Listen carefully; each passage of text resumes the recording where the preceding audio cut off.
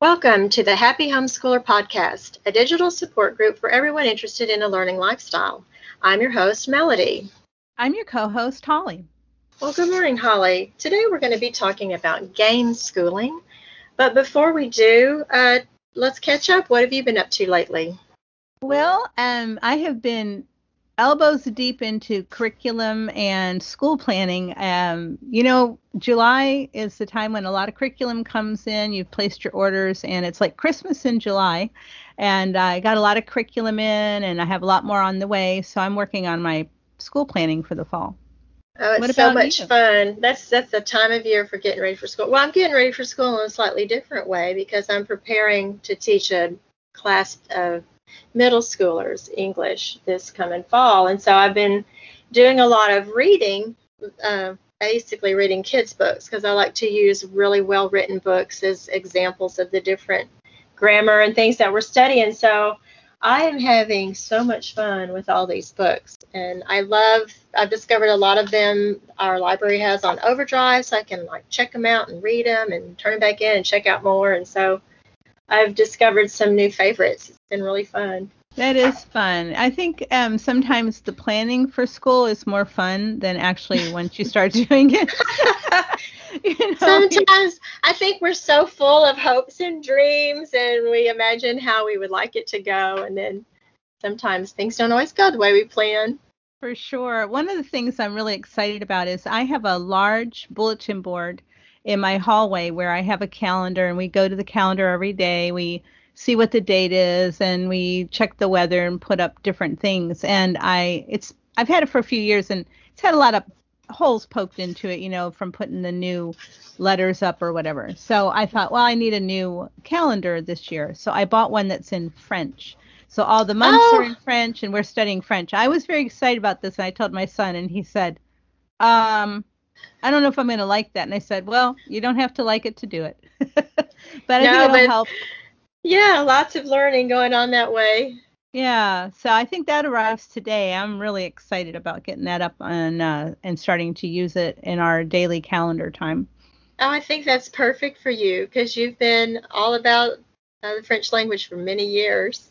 Yes, and I want us to be more fluent. And we started to get some fluency toward the end of the school year, saying things like, are you hungry, or what would you like to eat? So I want to keep that learning going and in a practical way, because we do the days of the week. We do the numbers, the 21st or whatever. So I think this is going to be a really good way to incorporate that. We're going to be talking about game schooling, and we played a lot of games in an informal and casual way when I was homeschooling my kiddos. But game schooling as a term was new to me. So I think we should define it for our listeners. For me, it means using games to learn educational skills. But what do you think, Holly?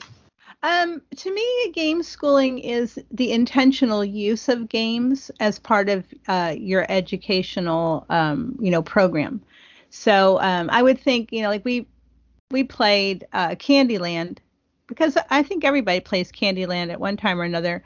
And, you learn colors and things like that. But for a lot of people, it's just something fun to do. But if you were playing it in an intentional way, you would be playing it for the whole purpose of teaching your child to recognize colors and counting. And you'd kind of be keeping track of the skills they learned. To me, that's what game schooling is. It's more intentional. That's a good point, adding the intent. We were a family that didn't play Candyland forever until someone gave us one, late. Some of my older children, I don't think they ever played Candyland until they had children.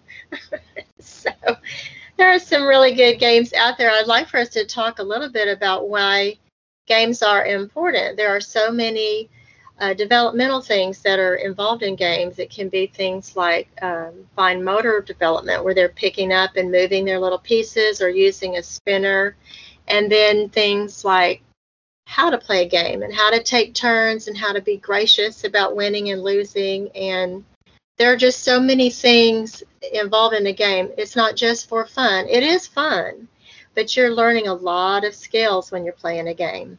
Right. You learn a lot of social skills. You learn a lot of, like you said, motor skills. And when we're talking about games, we want to make sure that we're not confining it to something sitting at a table, because games are outdoor, indoor. They are sometimes very physical.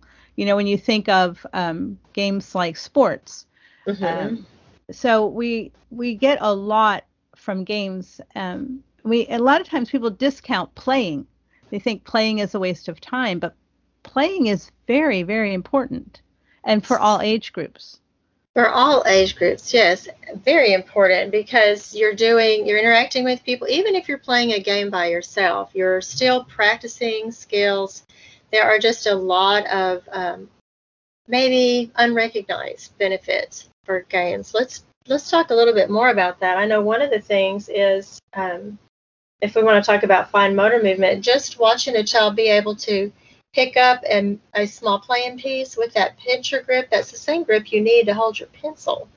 And that's one of the reasons that those little game pieces are shaped like that. I mean, we used a lot of different things for game pieces, but it's one of the benefits of using those smaller pieces is to give your children just different ways to practice pinching something with their thumb and their forefinger.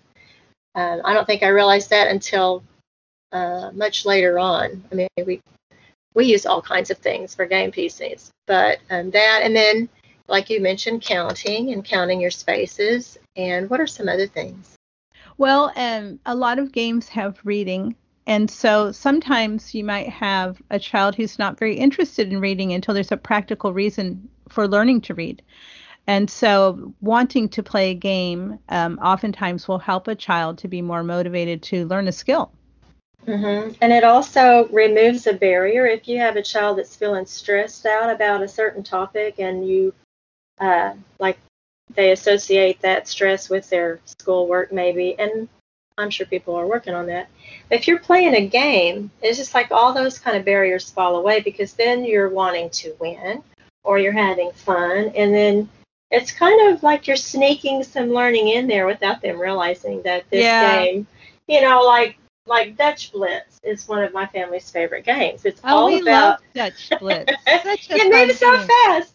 And it's all about, you've got to lay your cards down in the right order, and you're paying attention to the alternating colors, but you need to be able to, build your stack in the right way. And that's, if you have a child learning to count, we play really slowly with the smaller ones, but they're still learning and practicing. And I'll have to see if I can think of a better example, but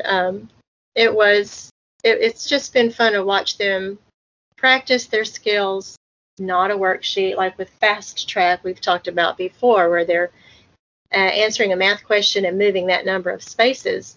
They did the equivalent of several pages worth of problems, but it was a game. And because that particular game had 3 spots where you could land and win, the games went really fast, and we played several, and they always wanted to play more, and I was tired. It's like, y'all go ahead, I'm done. But games are just full of opportunities to let learning come in the back door, so to speak. Yeah, definitely. And the nice thing about games is that people of all ages can play them. It's not just restricted to one certain age group. And I know games have age recommendations on there, but oftentimes you can take a game and modify it so that everyone in a family can enjoy it together. I think that's one of the best things. We could change the rules a little bit so we could all play, all grown-ups all the way down to the little bitties, or the children are helping each other play. Sometimes we made our games more cooperative that way. Yeah, we just did that recently. Some of my kids that live in other states came for a visit, and my oldest son has an extensive amount of games. He loves tabletop games. So when we get together, he brings games.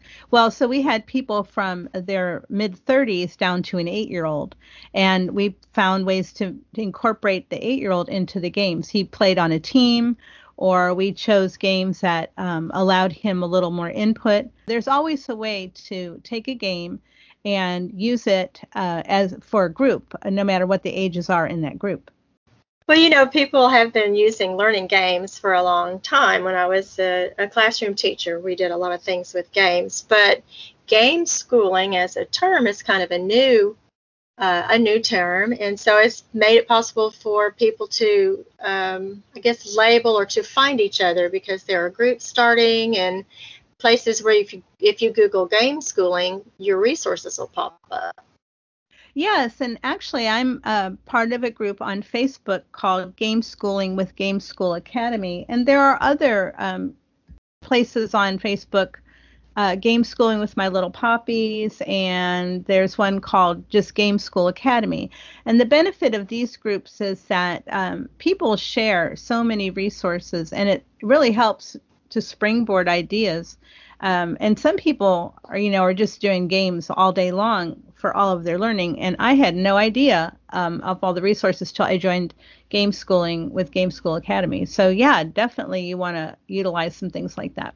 I know I joined one of those game schooling groups on Facebook, and there are just games out there I had never heard of. It's really exciting to know that there are so many other ways to support learning. Exactly. Let's talk about games. Do you have some favorites you want to share? Yes, I do. Actually, we have been playing a game for a long time called the Ladybug game.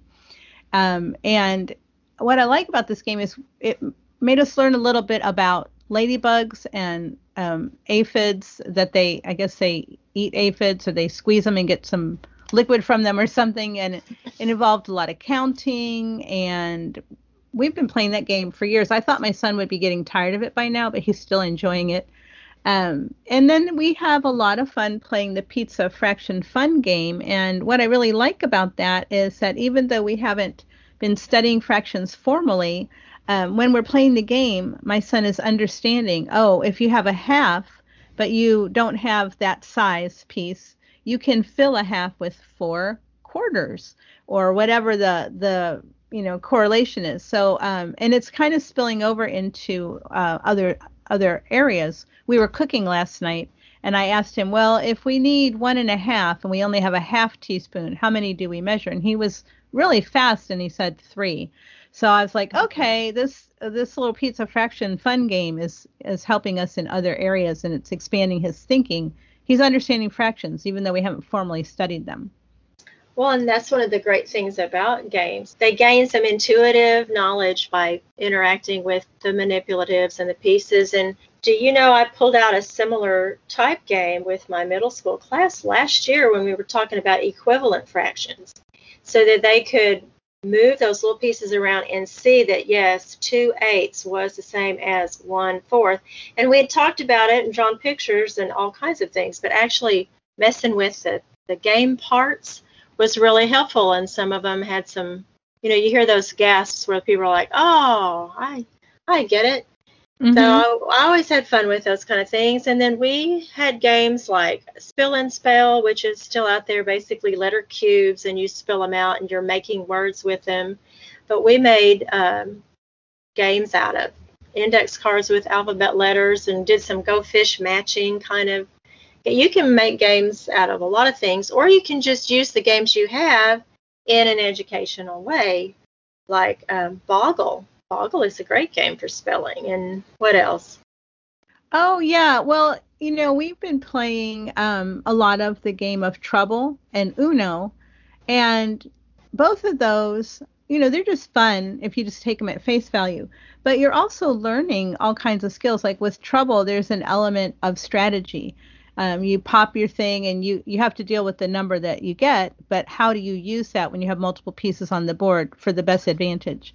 Right. And if someone's coming and you don't want them to knock you off the board game, which piece should you move next? Yeah, and I've seen my son really mature in his thinking as to how he's moving his pieces and how he's strategizing. And it's the same thing with Uno. If you get those +4 wilds, you don't want to use them right at the beginning. You want to hold them for your best advantage. So even regular everyday fun games actually have a lot of learning value, and you can incorporate them to teach certain things in a very gentle and fun way. Right. And then when we're having fun, I think we're often open to learning more things. We just can kind of come at it from a different expectation. Maybe it's just at school, it doesn't feel like school, that you're learning anyway, maybe without realizing it. Even games like Sequence or Scrabble or Clue or almost any game you can play. You're incorporating a lot of learning. It may not be academic, textbooky kind of learning, but you're still learning. Sure. And when you approach something and it's fun, it gives you those happy endorphins, and it makes you. That's true. But really, because if you said, we're going to learn deductive reasoning today, here's a worksheet, I think the kids would run out of the room. But if you said, hey, let's play Clue. Let's play Clue, right, exactly. They want to jump in and play it. So all games have educational value, even if they're not marketed as an educational game. We're going to take a short break, and when we get back, we'll have an interview with Jennifer Jones, who's been on our podcast before and has a lot of experience with game schooling. Our podcast is sponsored by Transcript Maker, an online service that allows you to create professional high school transcripts from the comfort of your own home. When I was homeschooling my kids and I didn't have a computer in the beginning, I spent a lot of time handwriting their transcripts, cracking courses, and calculating GPA. It just was really time consuming. Yeah, and there's so much you could do with that time, hanging out with your family, getting your school stuff planned, or even just getting your chores done instead of spending hours making a transcript. So what you want to do is go to www.transcriptmaker.com and sign up for the 14-day free trial to give it a test drive and try it out. You're going to love it because it's completely plug and play. You just put your information in and it'll fill all the fields and even calculate your GPA. Before you know it, you'll have a finished professional high school transcript. And listeners of our podcast can save 20% with our exclusive code HAPPY, HAPPY, in all caps. Get all your valuable time back with Transcript Maker. Transcript Maker, simply better transcripts. Welcome back to the podcast. Our listeners may remember Jennifer Jones from our Learning Challenges episode, which we will link in the show notes. We are pleased to have Jennifer here today to talk about game schooling. Jennifer, welcome to the podcast. Hi, thank you guys so much for having me back. It's exciting to talk to you, Melody, since I didn't get a chance last time. Right, and then we never actually have had a chance to meet, really, in person. Yes, Jennifer and I, we worked closely at the academy that I was the director of for quite a while, and Jennifer left and you took her position. Jennifer, what all have you been doing? I know you're part of a thriving community up where you live with homeschooling. What have you been up to? Well, actually, our homeschool community up here is getting busy again because, more people are able to get out and about, and after COVID's kind of dissipating a little here. So we've been doing all kinds of park days and swim days and just lots of social activities. And there are a lot of new homeschoolers in the area who pulled out of public school over the last year. So we've been meeting a lot of new friends, which is awesome. And personally, I'm getting ready in 3 weeks to take my daughter Kennedy to college. So we've been focusing on a lot of stuff getting ready for college. I cannot believe she's going. What happened to that cute little girl that was at the my academy? Gosh, it's crazy. And she's going to be studying medicine, isn't that right? She is. She's going into the biomedical sciences program at Colorado State University. She's very excited. Wow. Yeah. You should be very proud of yourself for getting her up to this point.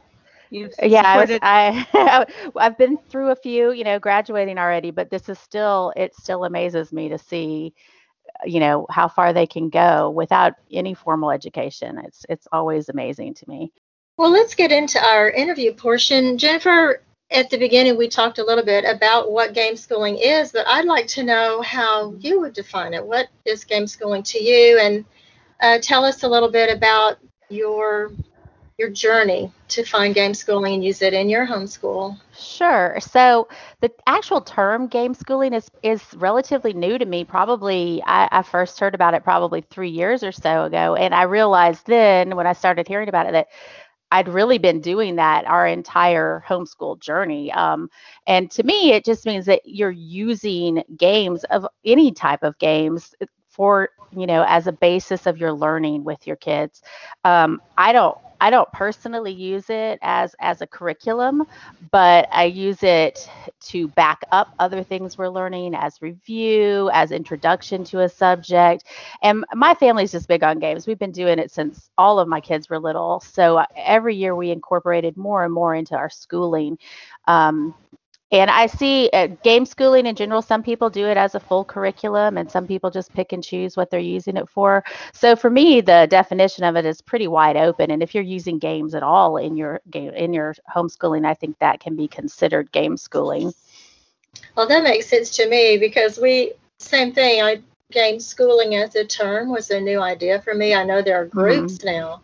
Yes. But we just played games because games are great. We learn lots of things playing games. Yeah, we feel the same at our house. There was a lot of things I wanted the kids to learn, and if it was a dry subject on a piece of paper, they weren't interested. But turn it into a competition, and boy, oh boy, they couldn't get there fast enough. Absolutely.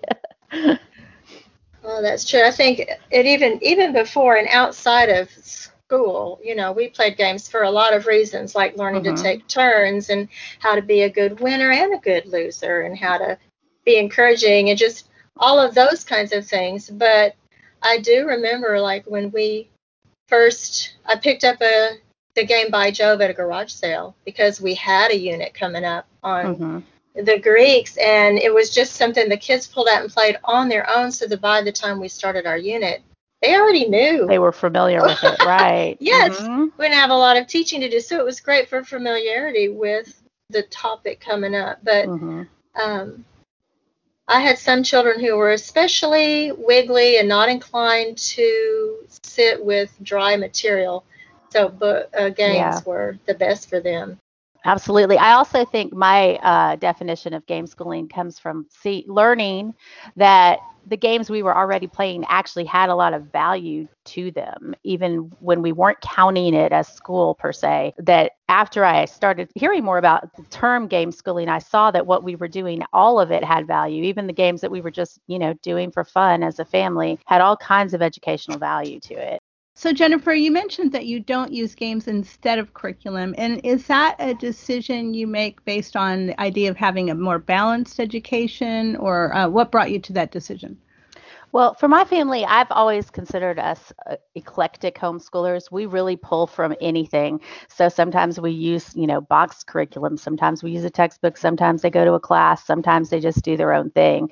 And we don't use any curriculum. So games is just part of that for me. However, I do know people who use it as their sole curriculum and don't use any other types of curriculum. And it really can be done. There's a lot of resources out there for that at every age, from young all the way through high school. And people doing that generally keep things like spreadsheets and logs to, document the games they're playing, but not just the games they play, the actual subjects that they touch on during that gameplay, so that they can have documentation. That's such a good idea.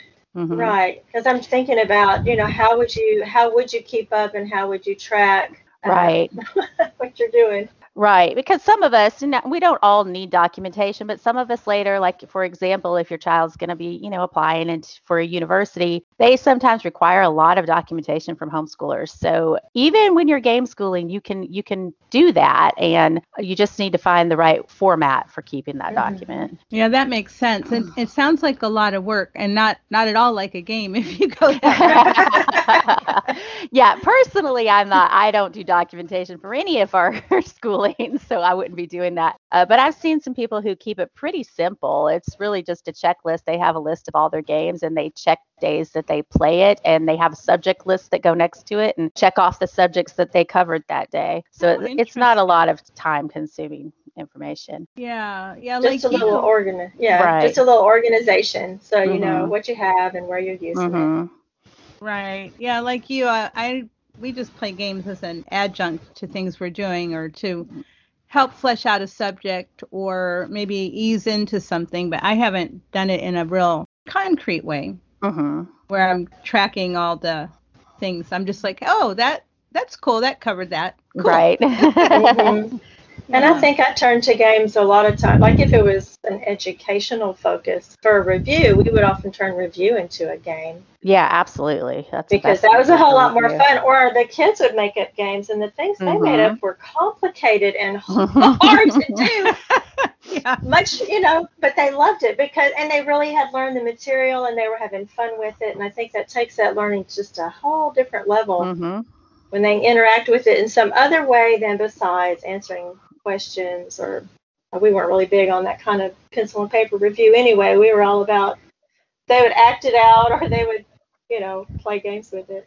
Yeah, I agree with you on that. I also think that as a homeschool parent, you do have to be somewhat open-minded to this idea of game schooling because it is not traditional. It's not what you're expecting when you're talking about doing school. So you do have to have kind of a looser structure in your house already. It may not work for people who are very traditional in their homeschooling. That's a good point. It is. So Jennifer, what does a day with games and game schooling look like? What is your typical day that incorporates games? Okay, so my family, we don't really have a typical day ever. Okay. It's different every single day, but I'd say we do play games in some form every day. My boys are on video games every day, which there is value to that. We'll talk about that at some point. But we're outside a lot. So a lot of our games involving groups of friends and things like that are outdoors in nature. We hike a lot, so we do games while we're hiking, like we do letterboxing and geocaching and scavenger hunts and things like that, which are all educational. And then the board game playing,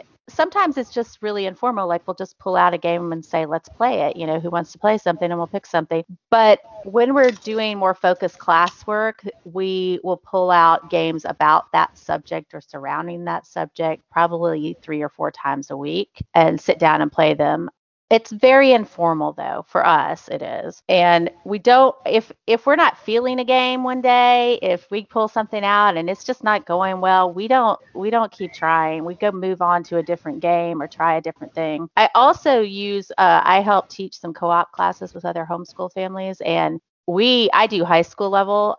We use almost solely games for those classes. The kids do some work and study on their own on the topics before they come to class, and then we just reinforce it all through games within the classroom. So that would be all of their classes that they attend are game playing. Oh, I love that. I think that helps them consolidate their learning. Can you give us an example of a game you would use in one of those classes and how that works? I'm really intrigued by this. Okay, so the last class I taught was world mythology, and I use a lot of resources to find games, but generally anytime I have a topic that I'm teaching with my own kids or with a co-op class, the first thing I do is start Googling games for the particular topic. And you can find so many great resources already created for you by other parents, by other teachers, and a lot of printable free stuff that way. My go-to place is Teachers Pay Teachers. You go on there, you put in the subject and game, and you can find pretty much anything. And some of the great stuff I love on there is topic bingo and topic Jeopardy games. And I don't know if you're familiar with I Have and Who Has games, but they have topic I Have, Who Has for everything. They have topic escape room games for everything. The high school kids love that stuff. And then we also, in that world mythology class, there were some things I had a hard time finding game material for. We did a lot of Japanese mythology, and it was pretty specific, so they didn't have games that really fit what I was looking for. So the kids made their own games, and then they spent the whole, I guess it's basically a semester, you'd consider it. They built a game together, a board game. You can buy kits on Amazon that have come with the box, and it's blank, and it has a game board and dice, and everything's blank. And the kids in the class spent over the whole semester, took all the different mythologies we learned and created a board game using that. And so that was really great because they had to cooperate, they had to be creative, but they had to use all the knowledge they were gaining throughout the class to create the game. That's amazing. Wow. That sounds like a class I'd come take. Yeah, right?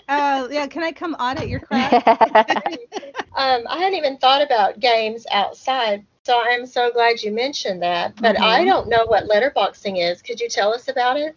Sure, it's very similar to geocaching if you know about that. So, letterboxing is basically a great big treasure hunt, and it's primarily in places you would be hiking, but they also, cities have them too. And there's websites you can go to. I think letterboxing.org is the main one, but it gives you clues to follow to find your letterbox. And when you find the box and you open it, there's stamps inside of it. So you're supposed to have like a log book, and when you find the box, you have your own personal stamp with you, and you put it in their logbook that's in the box, and then you use their stamp and you put it in your logbook. And it's just really fun. A lot of them have educational value to them too. They're put in places that, are historical, or they tell you about the place you're visiting. And people make their own carve and make their own stamps. Some of them are really great. And my kids, we did it for a long time when they were little.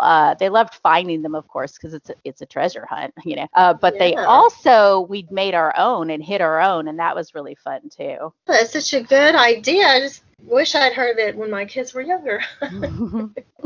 And we do outside games a lot. If you think about it, when you're in a homeschool group or park days or things like that, they play games with each other at the parks, even if it's not organized, and all of that has value to it. And I was talking about the mythology class we did. One of the things we did was learn about the cultures of where the mythologies came from, and one of the ways we did that is talk about the sports they played, and then we actually played them. So Play the that really, games, yeah. and that really caught the kids' interest to do that kind Oh, of stuff. sure. Well, with the Olympics coming up, that's Yes. I mean, that helps kids to learn about those kind of things, different Mhm. countries. Yeah, I love that because I hadn't thought about making outside activities more game intentional, and I've been interested in geocaching for a while. You've kind of sparked my interest again. Great. It's one of my favorite things. So, have you found that there are particular subjects that work better with games when you're trying to teach a topic or a concept?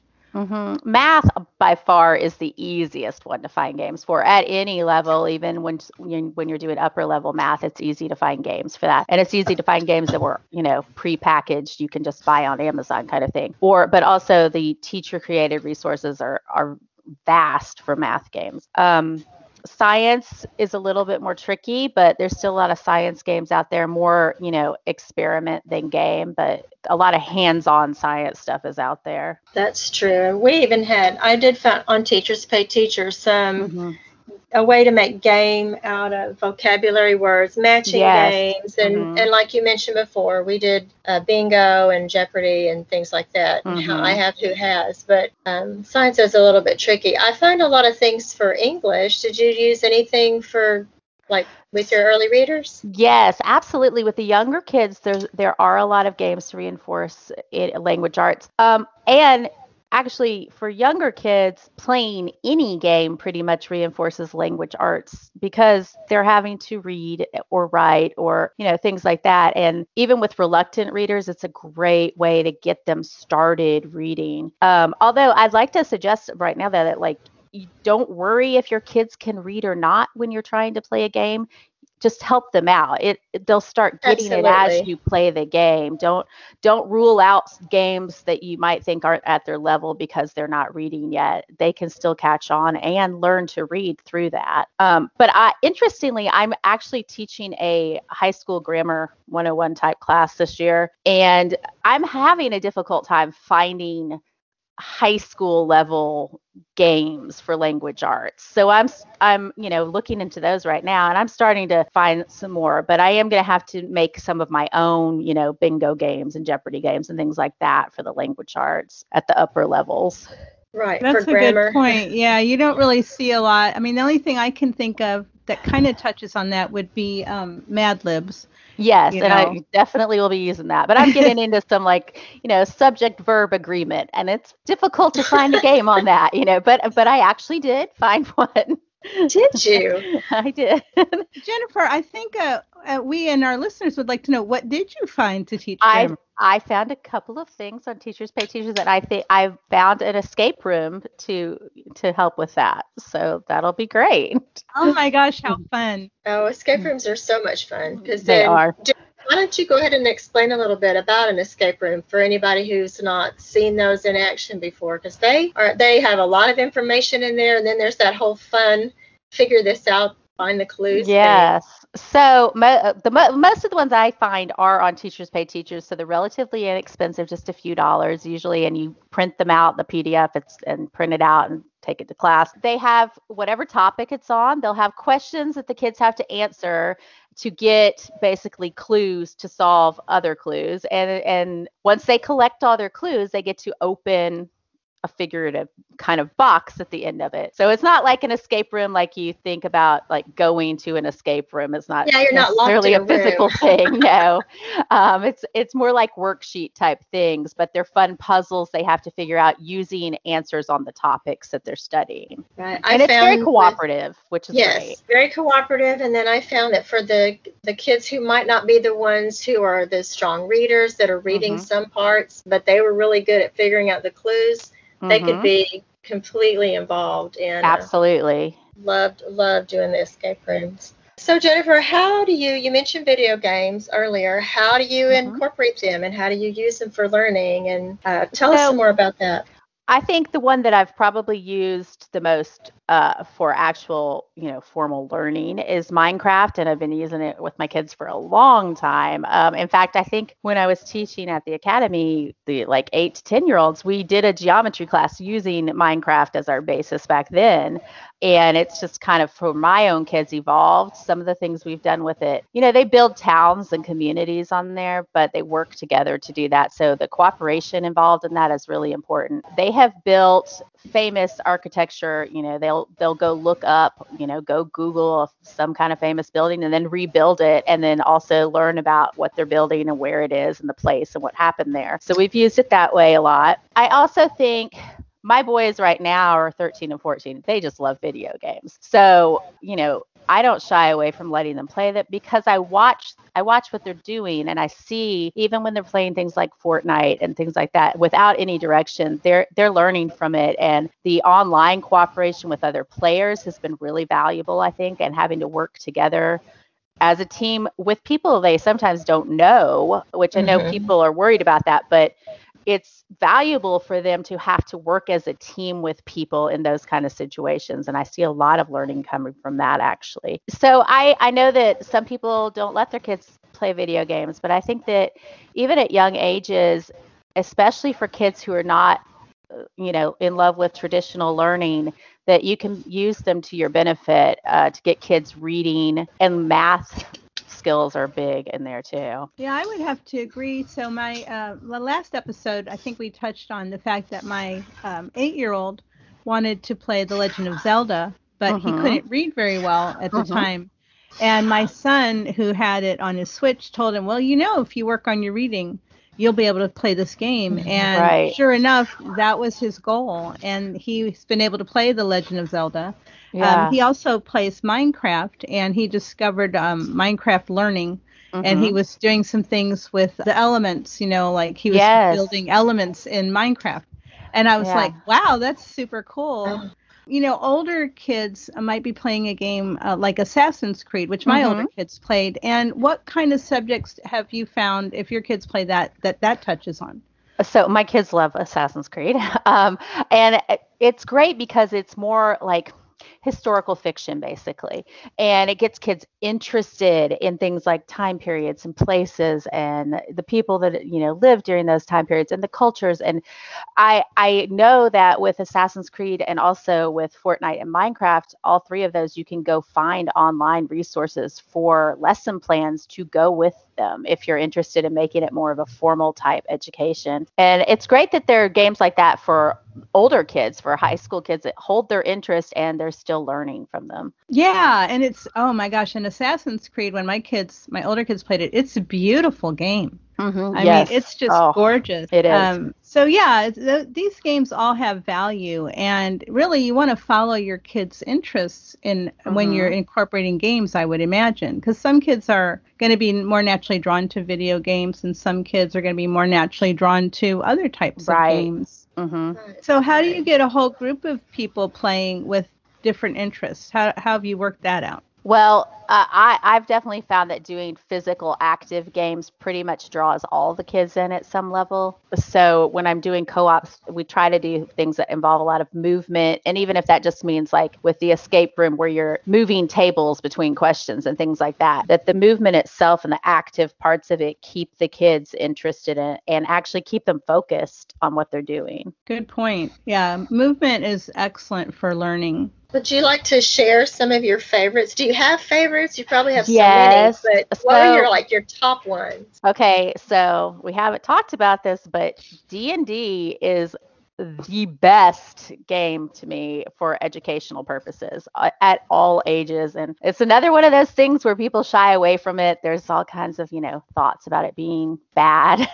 But basically it's a role-playing game. So my kids have played D&D and Pathfinder and things for years, and like since they were little, and they have their own groups now as they get older. But it's role playing, so it involves every type of learning is involved. They are writing, they're reading, they're researching, they're learning about history. It involves math in the gameplay. And it's also cooperative but competitive kind of at the same time. And they get to, create whole worlds together. And I've just loved it. I have right now, my teenagers have their own group. There's a like young adults group happening at my house. I have friends that have a group going for 7 and 8-year-olds right now. And there's so many learning resources out there for D&D type role-playing games right now. And the kids have created their own. So they take a lot of time, researching it and writing and discovering what they want to do to tell their story. So that's one of my all-time favorite games. As far as like board games go, I think I have a lot of personally favorite games, but more importantly, I have favorite game makers, I guess, the brands of the games. There are, for the very young kids, for toddler and pre-K right now, there are so many new games coming out for that age because I guess there's more people are realizing that kids can start really early on playing games. So there's a couple of companies. Peaceable Kingdom makes some really fun educational games. There's a company called Haba, Haba, and it's from Germany, and they make games for toddlers. I mean, like 2 and 3-year-olds, but they're board games. And we have kids here that my older daughter's nanny that are in that age range, so we play a lot of games with them too. And these games are just amazing. They're really well made and they're really engaging and educational. And then the Game Right company, they have great games for school age kids. They're one of my favorites too. And then, all the classic games, Hasbro games and checkers and chess and cards and Scrabble and Monopoly. So my kids aren't, that interested in those games, but we've used them like we don't have to follow the rules. We pull them out and play our own versions of them, and I have used them to teach subjects that way too. So those games are always valuable to pull out. I don't know how to play chess. My kids all taught themselves how to play chess. So they'll do that on their own sometimes too. And also the kids teaching themselves how to play games has a lot of value to it at the same time. Oh, it does. Are the kids teaching their grandma how? My grandson was over here teaching me how to play chess. Again, I've been taught how to play chess several times. That's funny, me too. And, I was doing better this time around. And at some point I did some move. He was like, oh, I guess I don't need to go easy on you anymore, Grandma. But having him teach, because there was so much, you have to know something in order to teach it to someone else. I recently watched some of my teenagers teaching some of their teenage friends how to play chess. And I just sat back and I was amazed at how well they can teach each other these things. Yeah, that's a great way to know if someone's mastered something is when they can teach it to someone else. I think in your homeschool too, games are important because your older kids and younger kids can do them together. And the older kids can be, in charge of helping a younger kid play a game or teaching them how to play a game. And so that's really good for learning all the way around. I agree. My middle son has a VR game.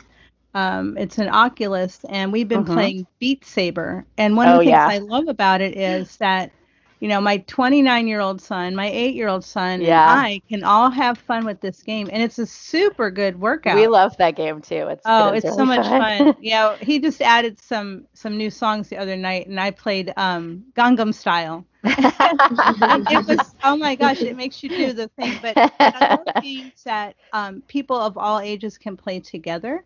Yes. Because I think it's really important. We know in homeschooling that we are not age segregated like public school. But a lot of things that are produced are age segregated. Yes. It's wonderful when you can find something that's not like that.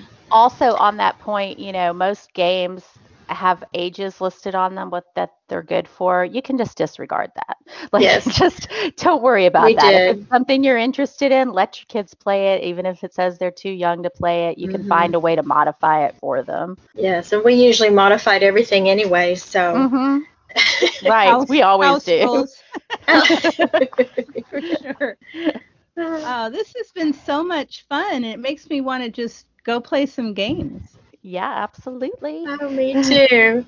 Jennifer, this has been so helpful today. Do you have some final thoughts you'd like to share with everyone? Yeah, absolutely. So one of the things I think that prevents people from starting on the game school journey is that it can be expensive, or you just don't have the physical games that you need at your house. But there's a lot of resources out there, and I just wanted to let people know that you can usually go to your local library and they will have games that you can either check out or play while you're at the library. So at our Austin Central Library, they have so many games you can go play. And we've actually done field trips, like whole days of just going and sitting at the library and playing games with friends. There's also game stores most cities have that you can go play and try out their demo games. And before you go out and purchase, some of the games are pretty expensive. So you can just make sure it's something that you think is, worth the cost and go play it. You can also just spend time there playing and not purchase things. And another thing that we like to do is we have inventory lists with our friends. Everybody has an inventory of what games they own, and then we exchange games with each other when we are, what's something new to play. And also for homeschoolers, forming game clubs, like a chess club, but just board games is a great way to get involved with new games. Those are really good points. I'd like to add, go to thrift stores. I have gotten a lot of games for pennies on the dollar at thrift stores, and I feel like I'm getting away with something when I walk in and find a really great game, and it's like $2 or $3, and I know that if you bought it brand new, it'd be 20 or more. So thrift stores are another good place to get some games. Yes, they are, and I loved all your ideas. I'd add that my daughters in their co-op, one of the classes they offered was a game class. And so that was another way, or is another way, that homeschoolers can help each other. They just had 1 hour where they were playing different games because there are so many good social skills you get to practice. Yes. Well, thank you, Jennifer, so much for being on today and sharing all your great ideas. I know it's hard to stop because we could keep going for days and days talking about all your good ideas. So we really appreciate you coming and joining us today. Thank you guys so much for having me. I enjoyed it too. We just so appreciate Jennifer for joining us today and sharing so many great ideas about game schooling. Here at the end of today's podcast, we find ourselves in the reading nook once again. Holly, do you have a good book you want to share with our readers? What are you reading? Well, you mentioned The Lazy Genius Way by Kendra Adachi, and I read it. I read it voraciously, and Isn't it good? Oh my goodness! I think everyone listening to us should read that book. One of the things I loved about it was the decide once principle.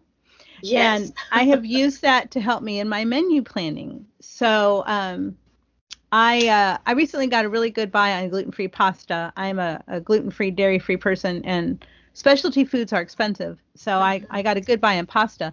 So I decided that every Monday was going to be some kind of a pasta dish. And every Tuesday is, there's Taco Tuesday. So I'm using that to make Mexican food on Tuesdays. And then I'm going to have Pizza Fridays. So I've refined my menu planning based on that principle of decide once. So doesn't that help? I used that just not too long ago. It's like just decide and then go for it. You can always change your mind later if you need to. But I think we spend a lot of time just trying to figure out what is the best thing. Yeah, we get bogged down with too many choices. It's just like trying to go buy shampoo. There are too many. So the idea of decide once and streamline your life and let your brain get to working on more problems that need more brain power, I think is really good. And so thank you for recommending that book. It's really helped me a lot. And I think I'll be reading it, multiple times in the future just to refine some of those ideas. Plus, she's a really funny writer. Oh, And she is funny. If you're funny in print, I mean, you've got me right there. So that is what I recently read. Did you read anything new since we last jumped into the Reading Nook? Well, I'm reading a lot of children's books at the moment, I think I mentioned, and I'm looking for things to share with my middle schoolers about sentence construction and how to show something that you're saying instead of not telling. And I came across, so this is totally a kid's book, The Boy Who Loved Words. And it's just this boy, it's a charming story. He loves words. He starts collecting words, and we're going to use it when we're talking about adjectives. But I was really surprised as I was going along. This fellow's name is Selig. Becomes a myth because he's collecting the words. And then he hears this sound and follows it and finds this lady singing, and you'll never guess what her name is. Melody. Oh, how fun! Oh, how funny! So that turned out to be a really fun book to read. And then a friend of mine, now I'm going into more than one book, but I actually do have about 5 books on my table right now. A friend of mine recommended Belgravia by Julian Fellows, who is the fellow that Downton wrote Abbey. Downton Abbey. Oh, and so I just checked that out, and I'm about to start reading it. I think I need a break probably from all the kids' books, but children's books, really great children's books, are wonderful reading because the cadence of the writing is so pleasant and the wording is so good. And I found those just as much fun to read as the adult book, like The Lazy Genius Way. In fact, I liked that book so much after I turned it back into the library, I bought it. Because wow. I expect to reread it again or to have it to share with people, because there's just some really good things in there. But very good principles. My table's full of kids' books right now. My living room is the same way because the Ambleside online curriculum that I use has a lot of books. And so I've pulled out my whole collection of C.S. Lewis, The Lion, Witch, and the Wardrobe, all those. I've pulled out my whole collection of the Little House on the Prairie series, and I pulled out a bunch of other books. But I actually very much like children's literature, and I have a huge collection of it, and I read it for my own pleasure. One of the things I've loved adding to my children's literature are children's literature-based cookbooks. So I have a Little House on the Prairie cookbook. I just picked up a Roald Dahl cookbook that goes with like James and the Giant Peach and all those things. Mm-hmm. Nothing more fun to me than to read a book and then try to make a recipe. I think we have the Boxcar Children's Cookbook. I've got a lot of. I didn't know there was a Boxcar Children's Cookbook. Yeah, based on the Boxcar. Mm-hmm. Yeah, so not reading all those, but I'm collecting them and I'm going to incorporate them at some point. I can talk about books all day long, but I think we'll probably have to let our listeners get on to doing something else. Probably so. If you have any questions or comments, please email us at happyhomeschoolpod@gmail.com. Like our page and join our group on Facebook at facebook.com/happyhomeschoolpod. Check out our Instagram at instagram.com/happyhomeschoolpod. Follow us on Twitter at _homeschoolpod. And subscribe to the Happy Homeschooler podcast on YouTube. Thank you for joining us today. I'm Melody. I'm Holly. Happy homeschooling. Hi, this is your host, Melody Gillum. Thank you for listening to the Happy Homeschooler podcast, a Transcript Maker production. My co-host is Holly Williams-Urbach. This episode was produced by Matthew Bass and edited by Nora Williams. Our graphic design is by Pete Soloway, and our music is by The Great Pangolin. You can find her music on YouTube and Twitter at Kylie Wins. That's Kailey Wins. If you'd like to help our podcast grow, leave us a review on Apple Podcasts, Google Play, or wherever you get your podcasts. Or, as always, tell people about us. Our podcast is sponsored by Transcript Maker, an online service that allows you to promote. I don't know what I said. Allows you to promote. Let me try that again. I think you're trying to say create, and then you. I think you're right. Okay, let me try that again. That's that whole thing. That's what, muscle memory or something when you've been saying it for so long. Uh-huh. Oh, okay. Let me try again. Our podcast is sponsored by Transcript Maker, an online service that allows you to... Did you just change that? She did, yes.